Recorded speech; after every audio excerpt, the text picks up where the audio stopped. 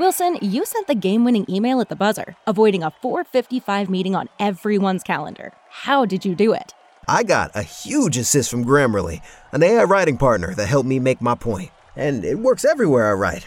Summarizing a doc only took one click. When everyone uses Grammarly, everything just makes sense.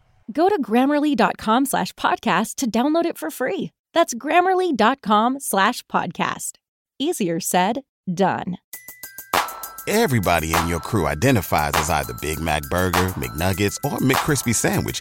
But you're the Filet-O-Fish Sandwich all day. That crispy fish, that savory tartar sauce, that melty cheese, that pillowy bun. Yeah, you get it. Every time. And if you love the Filet-O-Fish, right now you can catch two of the classics you love for just $6. Limited time only. Price and participation may vary. Cannot be combined with any other offer. Single item at regular price. Ba-da-ba-ba-ba.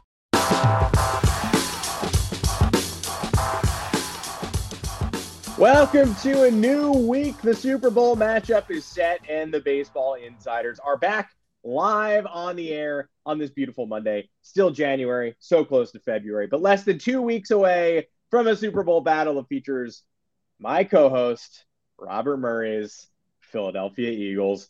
I told him I'd give him a Go Birds. I will give him a Go Birds. You'll give me 100 Go Birds back. Robert Murray, how's your day? How was your weekend? Let's get into it.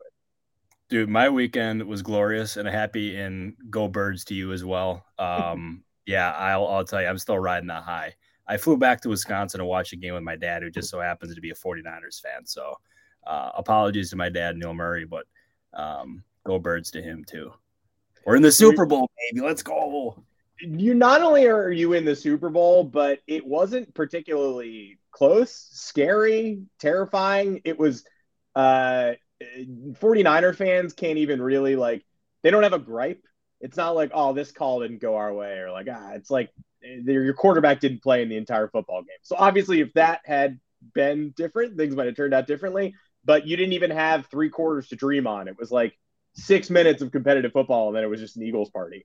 No, that's exactly what it was. And I'll tell you, even when it was 7-7, I was stressing just because I'm an Eagles fan. I'm used to heartbreak. But thankfully, Nick Sirianni and the boys got her done.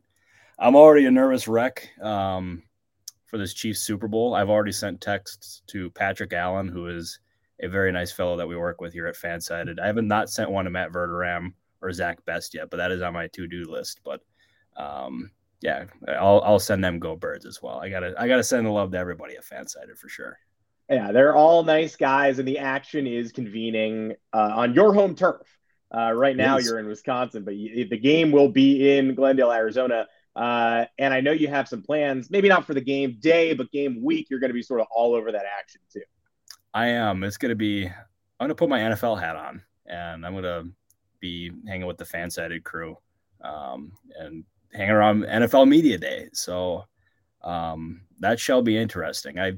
It's going to be weird because I'm an Eagles fan, but I also have to remain partial while I'm there. So it's like, I don't know. I'm going to have to do my best. It's going to be a challenge, but I'll be on my best behavior and make sure I don't say Go Birds while I'm at Media Day. I mean, I'm just kidding. That won't actually happen. They have nothing to worry about there. No. But we do have, we have a Go Birds banner at the bottom of the screen right now. We're going to have it. I'm trying to extend this segment I'm being a nice guy. I'm trying to extend this segment as long as I can so you can look at that Go Birds banner for as long as possible. Because next week, you're going to have to snap into action and be really nice to the Chiefs fans because we're going to be sending some Chiefs fans down there.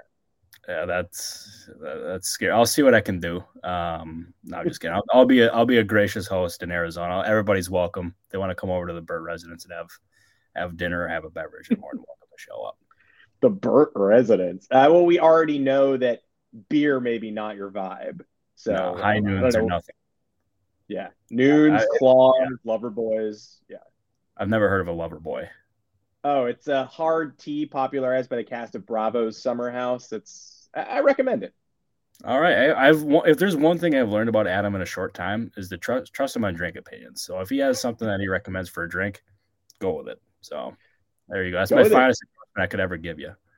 I will take that to heart, my friend, and go Birds. When you say you're putting on your NFL hat, do you mean like just, your reporter hat or like one of those hats with the flapping wings that you pull the string and it just pops off?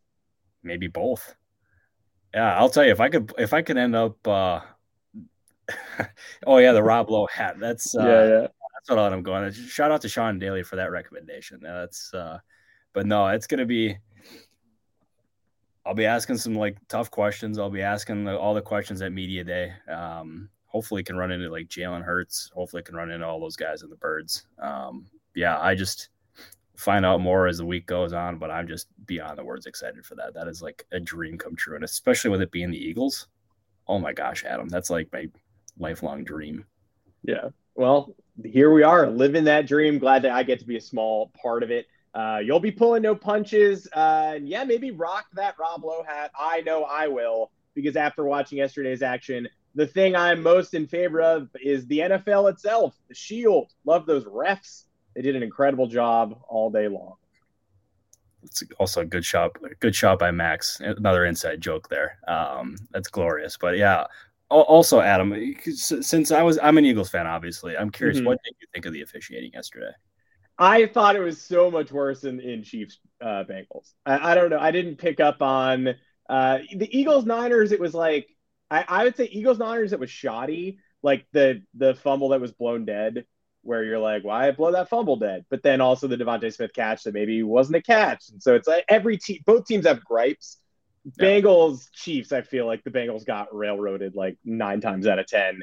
But the Bengals getting railroaded led to people questioning the last call of the game, which was accurate. Don't shove Patrick Mahomes out of bounds. It looked dumb. You don't want to call it, but don't do that. No, exactly. The guy, Mahomes had 2 feet out of bounds. I mean, it was absolutely a penalty. But I wanted to ask you to make sure I wasn't being biased or whatever, because I've heard a bunch of different officiating gripes with the Eagles game. But I thought a lot of those calls were legit. But the Bengals game, I'm right there with you. Yeah, and Sean Daly also the punt hit the wire. Yeah, I will be honest. I was watching Eagles Niners at a bar with questionable sound, so sometimes you would have to discern what had gone wrong. And the punt hitting the wire was definitely one of those. It was like guys are wandering around the field. People seem upset. I'll defer to the masses on that call. But I feel like, yeah, Eagles Niners was a little funky both ways, but ultimately net 0 because there's no way Josh Johnson's beating the Eagles defense. The Bengals have some legit gripes, but then again, every football team does, and maybe go drive and win the game at the end instead of giving the ball back to the Chiefs and letting Patrick Mahomes eat your lunch. See, I mean, that seems like a solid strategy, because as soon as the Chiefs got the ball back, you just knew what was going to happen. The Chiefs were going to drive down. Well, they only had to go like 15 yards, and they ended up getting that difference in the penalty right there. But I also last thing about football before we dive into baseball is, I guess we have to. Yeah, I mean, that seems like probably a good idea since we're called the Baseball Insiders. But I really appreciated there was a Bengals defensive tackle after the game who stood alongside the linebacker who had that penalty against Patrick Mahomes. I can't remember their names, but he stood up there and like defended his guy and made sure he had his back. And it's like, I find that refreshing. I think what the Bengals have there, what Zach Taylor's done, is really impressive. The culture, obviously the talent is there. They're going to be back, and that rivalry with the Chiefs is legit. Huge fan. But I will say the Eagles Chiefs Super Bowl, Reed versus his old team, Kelsey brothers, it's freaking cool, man. Like 2 weeks from now, that Sunday, they can't get here soon enough. Like I'm probably going to drive myself nuts. BJ Hill got out by obviously a burner. BJ Hill, really showed up for his friend and teammate in a low moment. And what's Jermaine? The other Bengals, Jermaine Pratt, the other Bengals linebacker, did not. He was caught screaming, "Why the fuck you touched the quarterback?" or something on the way back to the locker room. So shout out to BJ Hill for being the bigger man. Pratt is a free agent, and I would suspect probably finds a new home after being so publicly dismissive of his teammate's mistake. I'm starting to think you're onto something with that one. That sucks. That really sucks. Yeah. That's the football insider's take. I'm going to go ahead and suspect that Pratt is probably going to seek new refuge in free agency. But you're right, the Kelsey Bros. I'm glad we're getting this podcast out now too, because I think 3 or 4 days from now, the rest of the world is going to be like, stop talking about the Kelsey Bros. But for now, very awesome. Oh yeah, by Thursday, yeah, it's gonna end up being, people are gonna be sick of it. I'm already very ready for that to happen. But I love their podcast, though. That's one of the best ones out there, but not as good as the Baseball Insiders, that much I'll say. No, second best to the Baseball Insiders, and I do feel like we have to fulfill the promise of the podcast and its title and its co-host by talking a little baseball. I mean, of course, you look, end of January, middle of February. We are just itching, waiting for these teams to report to spring training so we get quotes. We get, see who shows up skinny or fat, with so much to dissect once they actually get to spring training and the World Baseball Classic. For now, we are relying on the teams making waves. We got a couple of extension bombs at the end of last week, truly the tail end. The last time we spoke, you hinted at some Rays extensions to come. We are definitely going to talk about the Red Sox and Jurickson Profar as time goes on. We have an angry comment asking why we have to talk about the Mets. We're going to talk about the Phillies too. Jose Perez, they made a move at the horn. I believe during Eagles-Niners, the Phillies made a fleece yesterday for a couple of $1 million.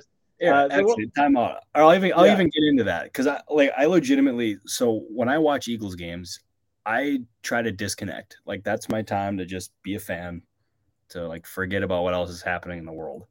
I pick up my phone, and I had a text that said Josh Harrison to Phillies 1 year for $2 million, and it was like an hour late or hour after the fact, and I would have had it, but me watching the Eagles game kind of screwed me on that. So good looks by me, but that was like it was a sneaky signing by the Phillies. Like he's a veteran infielder. He can play a bunch of different positions. And they had just traded a bunch of their bench guys to the Tigers for Gregory Soto. Mm-hmm. So that's kind of what they have in mind there. I thought for $2 million, no risk. And he can end up being a nice veteran guy off the bench. And I think that's the kind of moves that we'll see the Phillies make if they make additional moves after this. $2 million, you can't go wrong.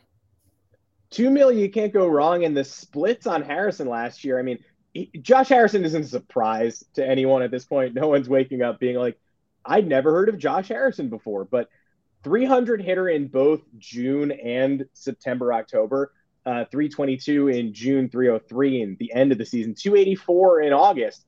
He had a positive OPS plus over the 100 threshold in 3 of the final 4 months of the year. And in August, it was 99. So he was basically an above average hitter for the final 4 months of last season for the Chicago White Sox. Probably most of us stopped paying attention to the White Sox. And there you go. Josh Harrison, good player at a bargain, $2 million for the city that has ended up in the World Series and Super Bowl back to back. And I have to ask, while we're on Josh Harrison, the Yankees have like $3 million to work with right now under the Cohen tax. They don't have a left fielder. Why not Josh Harrison for not even that full $3 million? Yeah, I don't get it either. Maybe they just want to add a left-hander to even out that lineup. I mean, that's the only way I can see them not pursuing a guy like Josh Harrison. It's still, I know we touched on it in the last podcast, but they're in a really tough position here trying to fill that left field void. I mean, you can trade a guy like Kiner Falefa. You could trade Josh Donaldson. There's another one in there too that they could probably trade if they wanted to. Yeah, I mean, Aaron Hicks, nobody wants him on the opening day roster, and yet he's probably going to be the starting left fielder at this point. Yeah, because he's almost untradeable. I mean, his contract, not a good contract. Donaldson, I just can't see anyone wanting to take on that contract either, especially with his reputation that he has throughout the league. Mm-hmm. They're in a bit of a bind. Like their left field could end up being just a glaring weakness going into opening day, unless they get creative or some team desperately wants one of those guys. If they're going to trade somebody, I think Kiner Falefa is probably the most likely, or just because he's like the easiest guy to trade. That's not because I think a trade is likely, but Brian Cashman's got his work cut out for him there. So Harrison may not make the most sense on paper just because he's a right-hander, but like if there's a left-hander or left-handed hitter who becomes available at a cheaper rate, I still think David Peralta makes so much sense with the Yankees, but he'll probably be priced out. I'm looking at probably $6 or $7 million there. It's gonna be tough for Cashman. Long story short. Yeah, all of these. I'm not even like the pile-on Cashman guy, but it is very funny that he doesn't usually do the Braves Foundation thing of extending people ahead of time, and yet he did it with Aaron Hicks and Luis Severino Hicks has never lived up to that season pre-extension ever again and has torn his wrist sheath and had Tommy John surgery. And Severino had Tommy John surgery as well and had a barking shoulder for a while. So 0 for 2 there. Sevy's a great player, but clearly 0 for 2 in the extension department. No, absolutely he is. And also, like, there's another question that I want to address here with that obviously a burner asked, because he's a very active fellow in our comment section. He's asked, when that source texts you and you don't leak it or report it, is that relationship hurt or stressed? In that case, that's somebody who I'm really close with, and they know how much of an Eagles fan I am. And I texted him like, dude, I'm sorry, I was watching the Eagles game. And his response was a bunch of laughter emojis, and he said, you lead the league in getting scooped. So that's that was tough. That was a gigantic L by me, but hey, he's not wrong. I appreciated him looking out, though, and I made sure I let him know that for sure. It was Mike Trout on the sidelines. I have no comment at this time. That is, I mean, I do feel like that's a great question by obviously a burner, but I think the answer, I mean, the answer is telling in that, like, sometimes you forget when you're outside the game that, like, these are people, these are human relationships. Like, you can salvage something like that with a joke. Like, people make mistakes. People, like, life is funny. Like, it's not always like a zero-sum game of like blocked, banned. Exactly. Yeah. And also another part of this too is like, on the last show, I referenced that there was a Rays extension that was close. And I had found out there was 2. I knew it was Fairbanks and Diaz. And I knew both were, I knew Fairbanks was close. I knew Diaz was like, there was progress. And ultimately I knew both deals were done, but I was asked to not report them just because they were pending physical.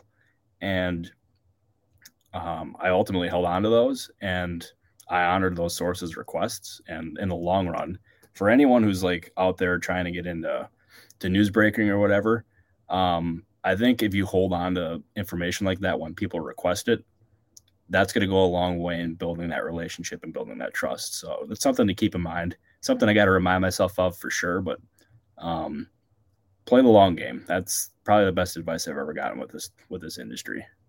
And you just never know. I mean, I hate when I'm giving Yandy Diaz a physical and the X-ray shows he has Carlos Correa's leg, and then it's like, well, thank God I stayed silent on that. Like, I never would have known. Yeah, see, there you go. Although I don't think he's got Carlos Correa's leg, so I don't think we have anything to worry about there. Okay, good. I was sweating that one because otherwise, I like all these Rays extensions. I don't know how you feel about. I mean, Fairbanks is risky anytime you're extending a reliever based on past performance. There's always a chance that they have a terrible year or just disappear entirely, like Chad Green, who still not signed. Somebody wants Chad Green's rehab. Los Angeles Dodgers looking at you. But I like Springs and I like Diaz a lot. And then Fairbanks is the kind of risk you maybe have to take if you're the Rays. Yeah. Oh, absolutely. And for me, I think it's a smart move for them because obviously they have one of the smallest payrolls in baseball. And they have to operate in a way where they have to be creative. And the best way of doing that is extending these guys. We've seen the Braves do it. From everything that we've seen, they don't have a Braves foundation in Tampa, so that's good for them. But in terms of the Rays, it's Diaz getting him at that contract proved to be a steal. I think that's going to end up being one of the better deals going forward because of 3 years for $24 million with an option for a 4th year. Fairbanks does have risk. Like he's got previous injury history. Obviously, as you said, extending a reliever, you just never really know. But it's a calculated risk. And if there's ever a team that I trust making these kind of decisions, it's Tampa. So I think it's a smart move for them. I don't think we're going to see any more. I know there's been some people who think that like a Randy or Rosarena type could end up being a contract extension guy. And while I think he would welcome it, I just don't think we're at that point, especially with his agent being Scott Boras. Yeah, there may not be a Braves foundation in Tampa, but there is a Rays foundation, and it's Arozarena and Franco, and we build from there. So I like the Rays roster forever, and it's only getting stronger year over year. We're going to see some of the fruits of that labor in the system this year too. Taj Bradley probably due up early, as if the Rays need more pitching. I would implore those of you who are already making your AL East standings predictions to check out the Rays rotation again before you finalize those 1, 2, 3 spots, because it's a terrifying 1 through 5, and a lot of chatter about the Yankees and Mets rotations. Probably not as much about Drew Rasmussen, but you should probably be looking at those guys. No, and plus Jason Adam too. Like, obviously a burner again. I feel like I'm shouting him out a lot, but like Adam is not. Like, I wouldn't rule out an extension in the future, but right now, no, we're not looking at that quite yet. Let's stick in the AL East for a second, too. We've got more extension stuff to talk about, but Peter Neville did bring up any more Red Sox moves coming after the absolute fleece that Chaim just pulled off. I'm going to give Chaim Bloom credit. Looks like a fleece to me, too. And we talked about on the last episode about Matt Barnes' Dodger, about the inevitability of Matt Barnes' Dodger. Apparently, the Miami Marlins saw something they liked in Matt Barnes. They've taken on his money, it would seem, and they've traded the Boston Red Sox Richard Blyer from the left side, who is a throwback player, does not record strikeouts. The whip is high, 1.44 last year, and he still limits earned runs. He does not allow many runs. He gets outs on soft contact. Just dependability, and gives the Red Sox a new look in the bullpen. We know they were looking at Matt Moore types who are asking for $9 million to pitch with their left arms out of the Sox bullpen. Now they enter the year with Blyer for, I believe, 3.5. And yeah. And the ceiling there, I mean, who cares what the ceiling is? Everybody knows what the floor is. I like that move a lot. So do I. And like Matt Barnes, the guy they traded, was a prime candidate for a change of scenery. Like, it was clearly not working after the Red Sox extended him. And it was time that each side moved on. I was thinking they maybe might get like cash considerations or a player to be named later. What they got from the Marlins, I mean, that's a meaningful piece. It could end up being someone that they lean on quite a bit. And I thought of any move that Chaim Bloom made this year, like, obviously it's not the best or the biggest move, but as far as under the radar, that could end up having some serious dividends, and plus at a low cost as well. I can't find any fault in it whatsoever. And also, since Blyer, he's making what, as you said, a little over $3 million this year, and Matt Moore supposedly is seeking like what, $9 million. I have not heard that, but like that's what Adam just referenced. But it could save them some room to make additional maneuvers. I don't know specifically of anything that's going on, but it could give them a little additional flexibility, which with Chaim Bloom, you never know. But yeah, I thought that was a home run for the Red Sox, even though they're sending, what is it, like $1 million, I think, according to Craig Lynch. I believe that's true. Yes. I was looking for the business here while you were talking, and I can't find it, but I believe that's accurate. Yes. Yeah. Cause that's anything Marlins related, Craig Mish can be relying on for sure. He's 100%. He says close to $1 million. So we'll round up and say $1 million is accurate. Yeah. I like the move. I like Blyer, and it's interesting because he's the kind of guy you obtain at the deadline if you're the Red Sox and you're still in it. Like, that felt like a deadline need filler, and they got it out of the way before the season even started. Ghosts of Red Sox past, it feels a lot like Brad Ziegler to me. I don't know why. That's just, I'm going to throw that out there.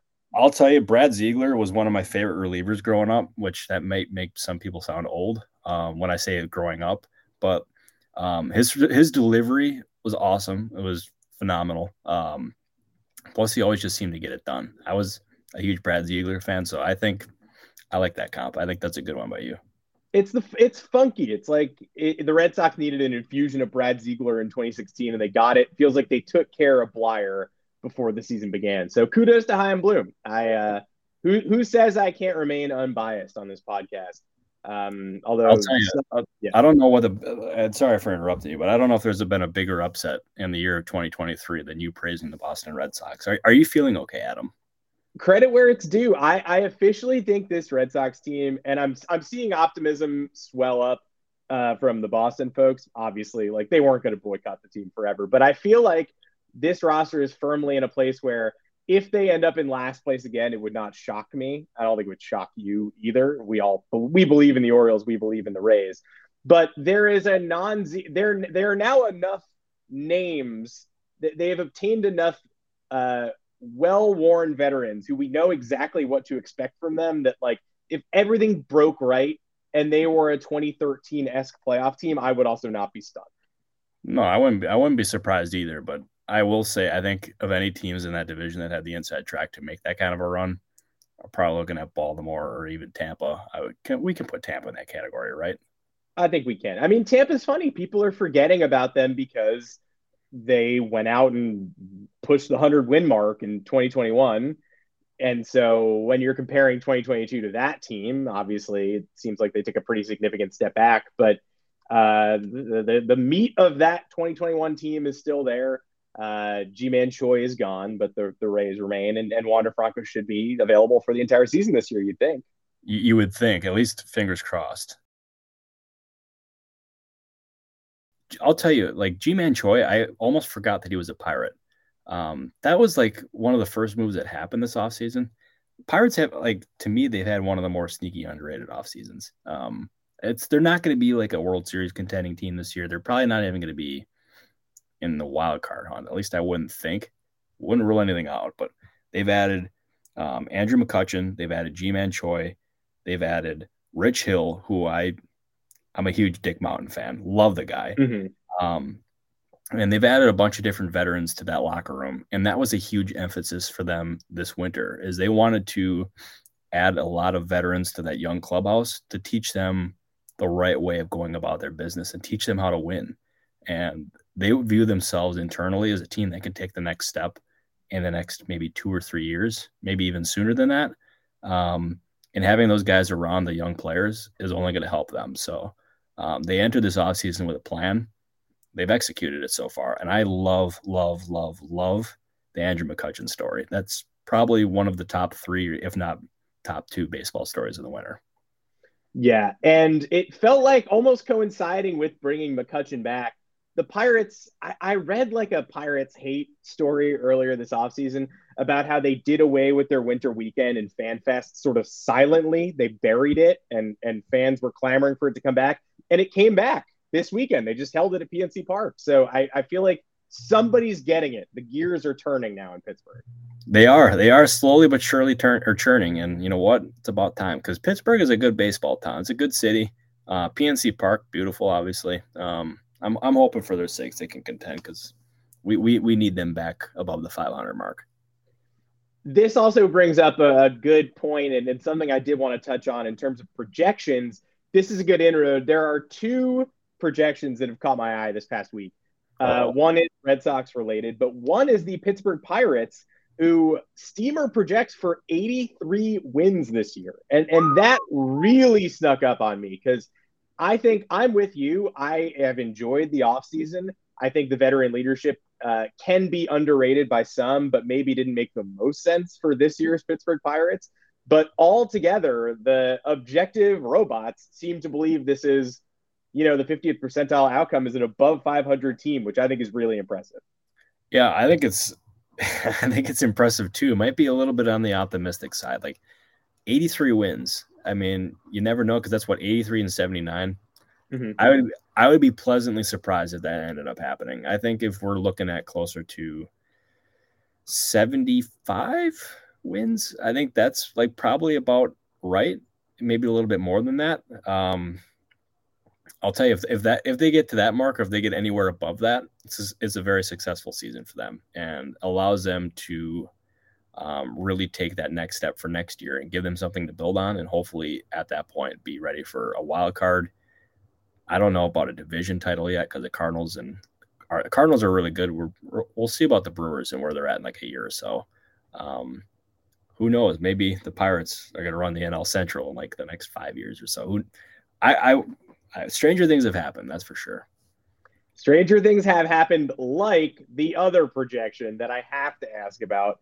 Masataka Yoshida, you and I sort of agreed, like, interesting player.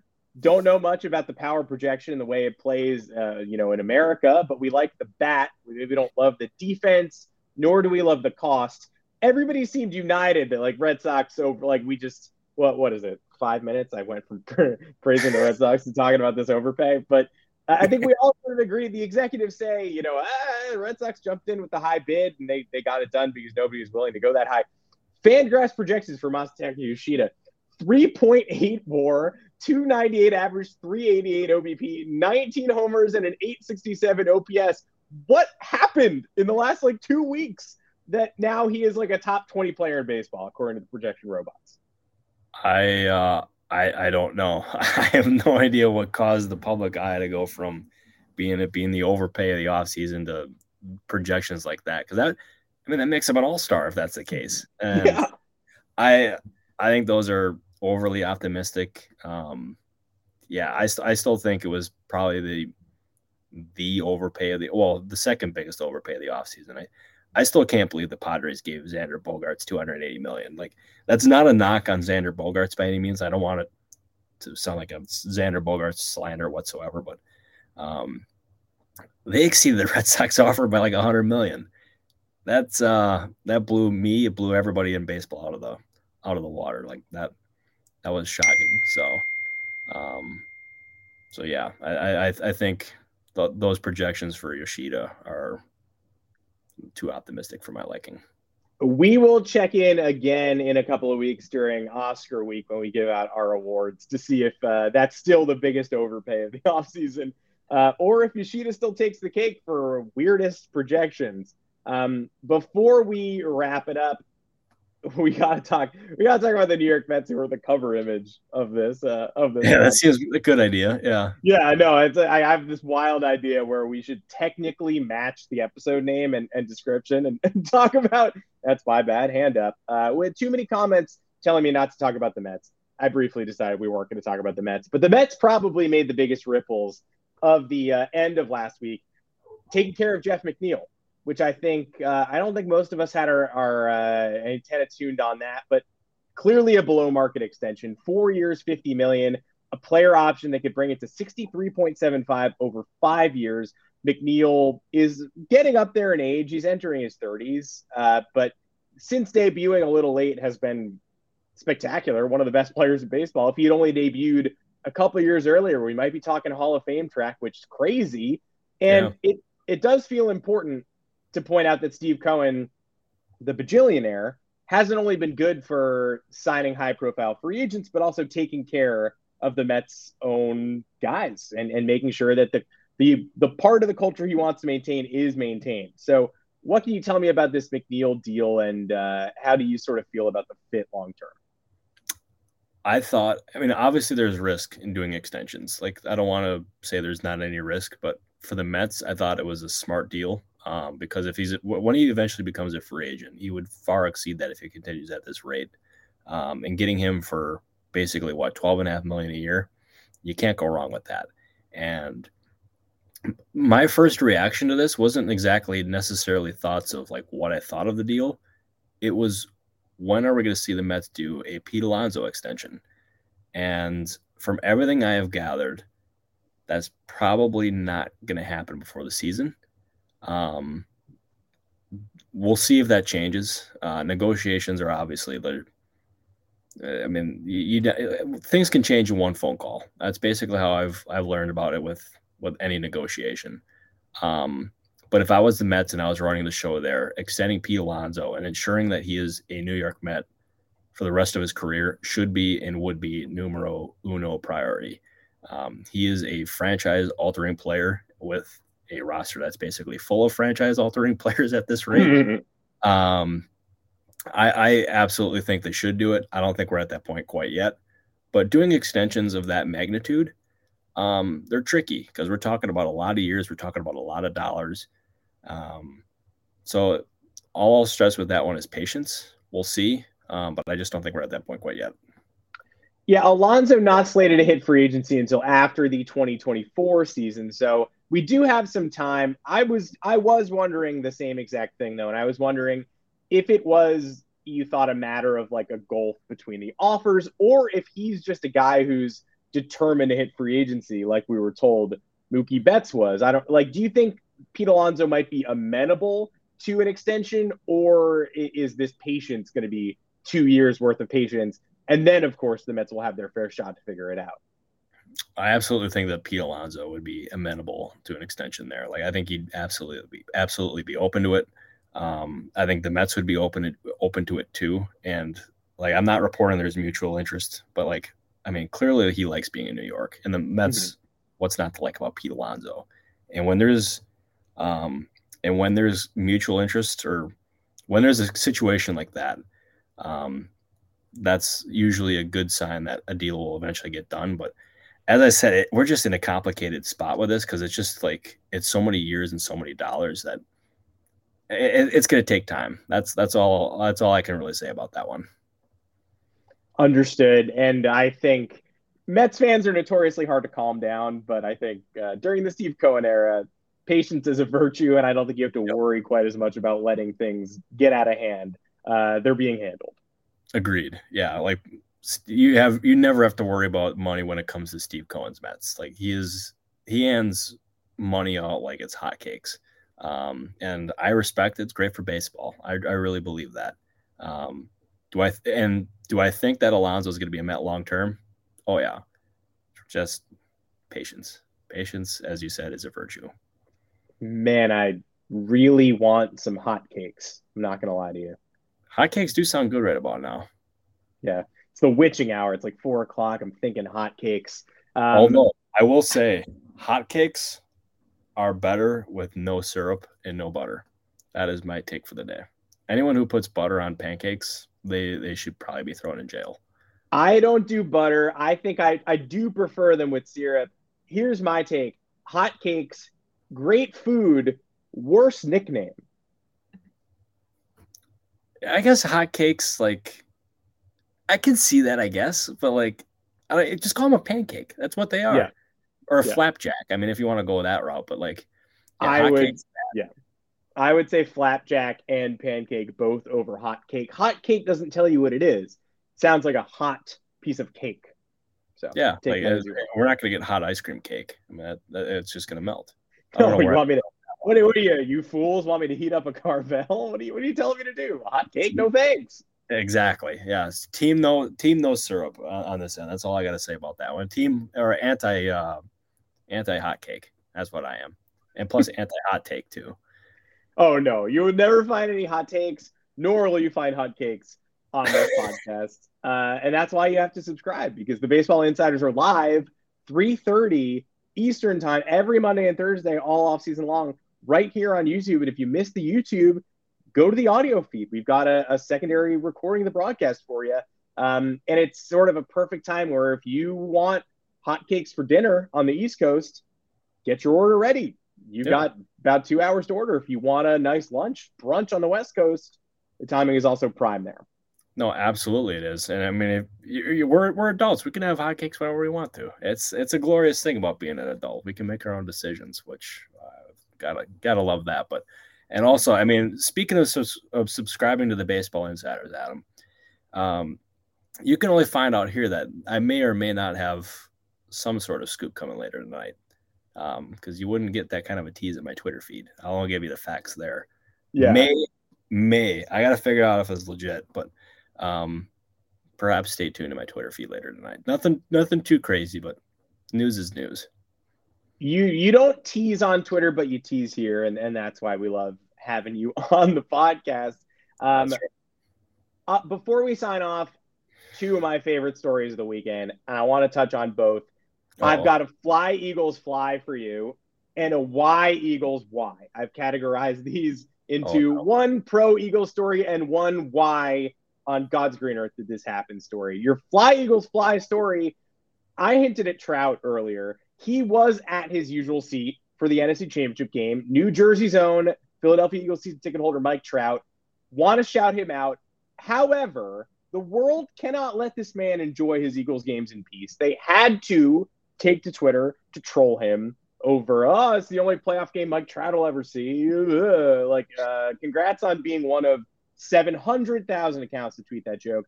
But I want to check your optimism and check your pulse, because I want to give Mike Trout a gift. I want him to fly Eagles fly.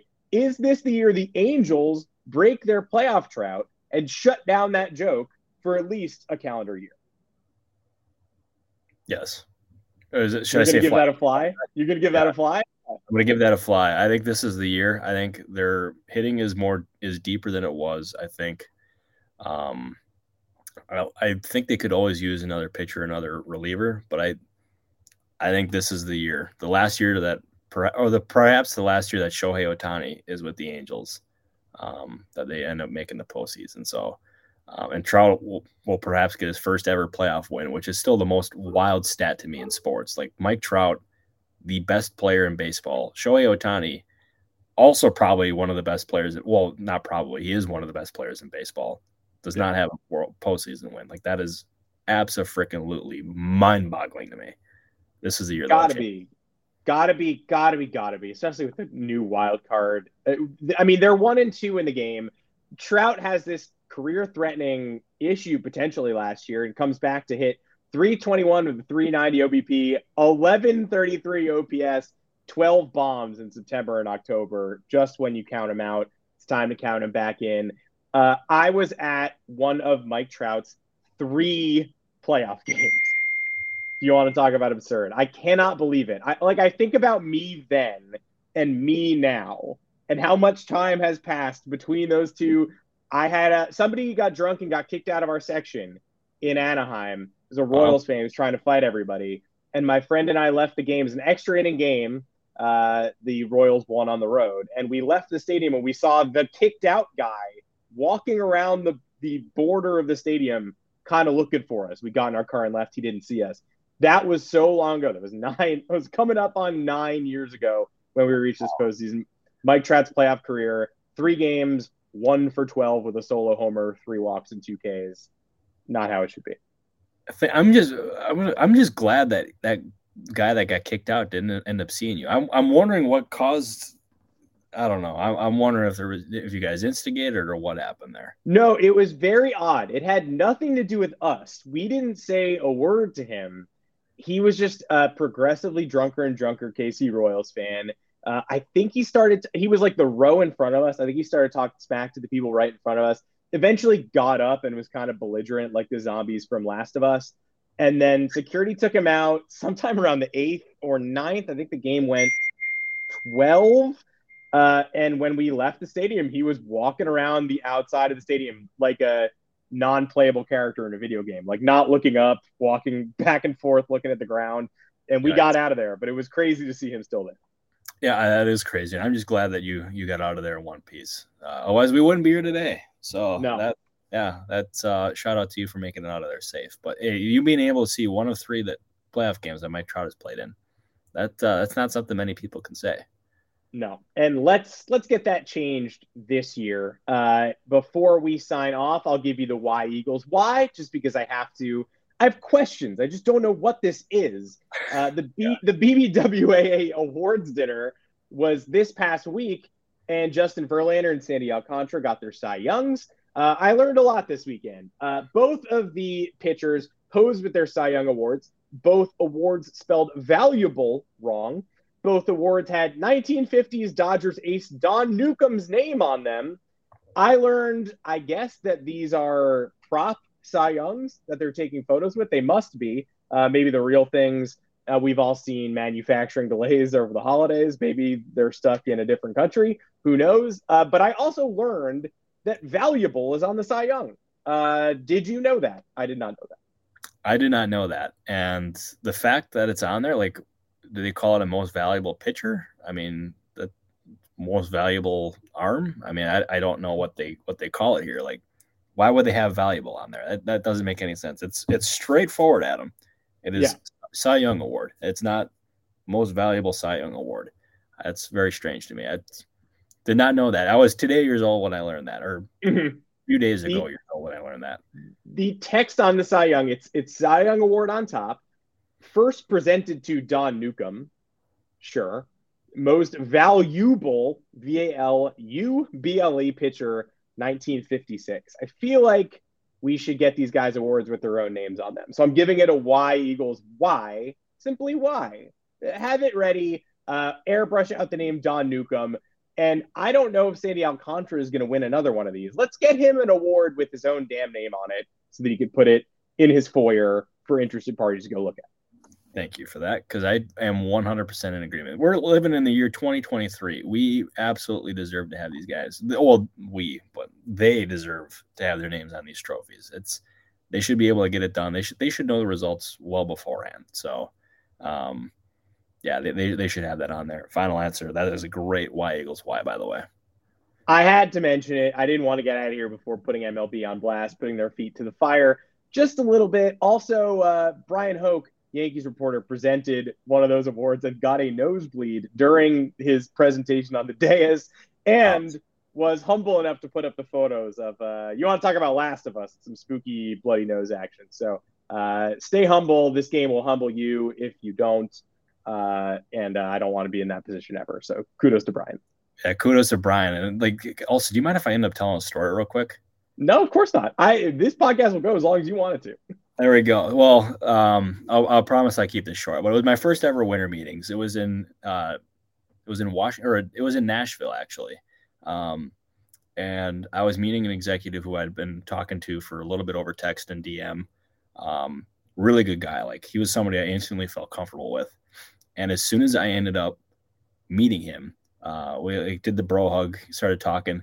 I got this it was a huge nosebleed. Like, I had never gotten a nosebleed in my life, and my nose just starts gushing.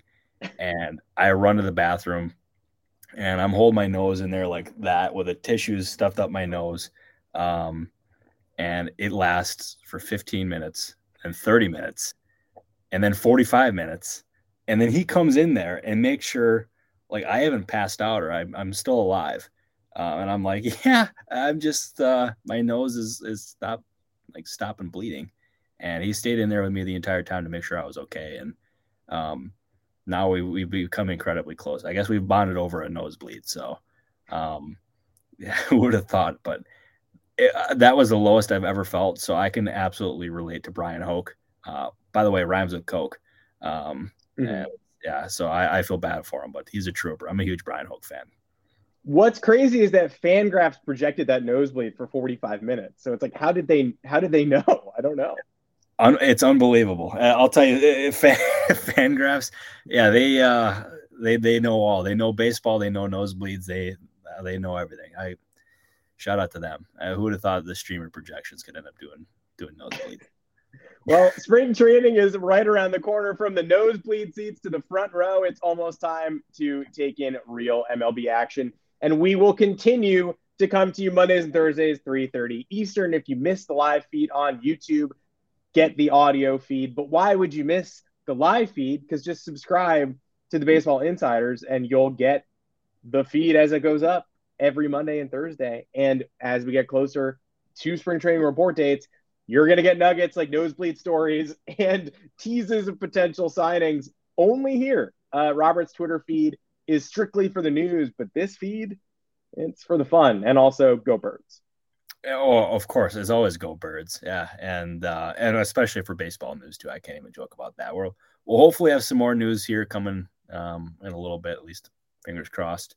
But I always appreciate you guys tuning in, and go Birds. And Adam, as always, you're the man.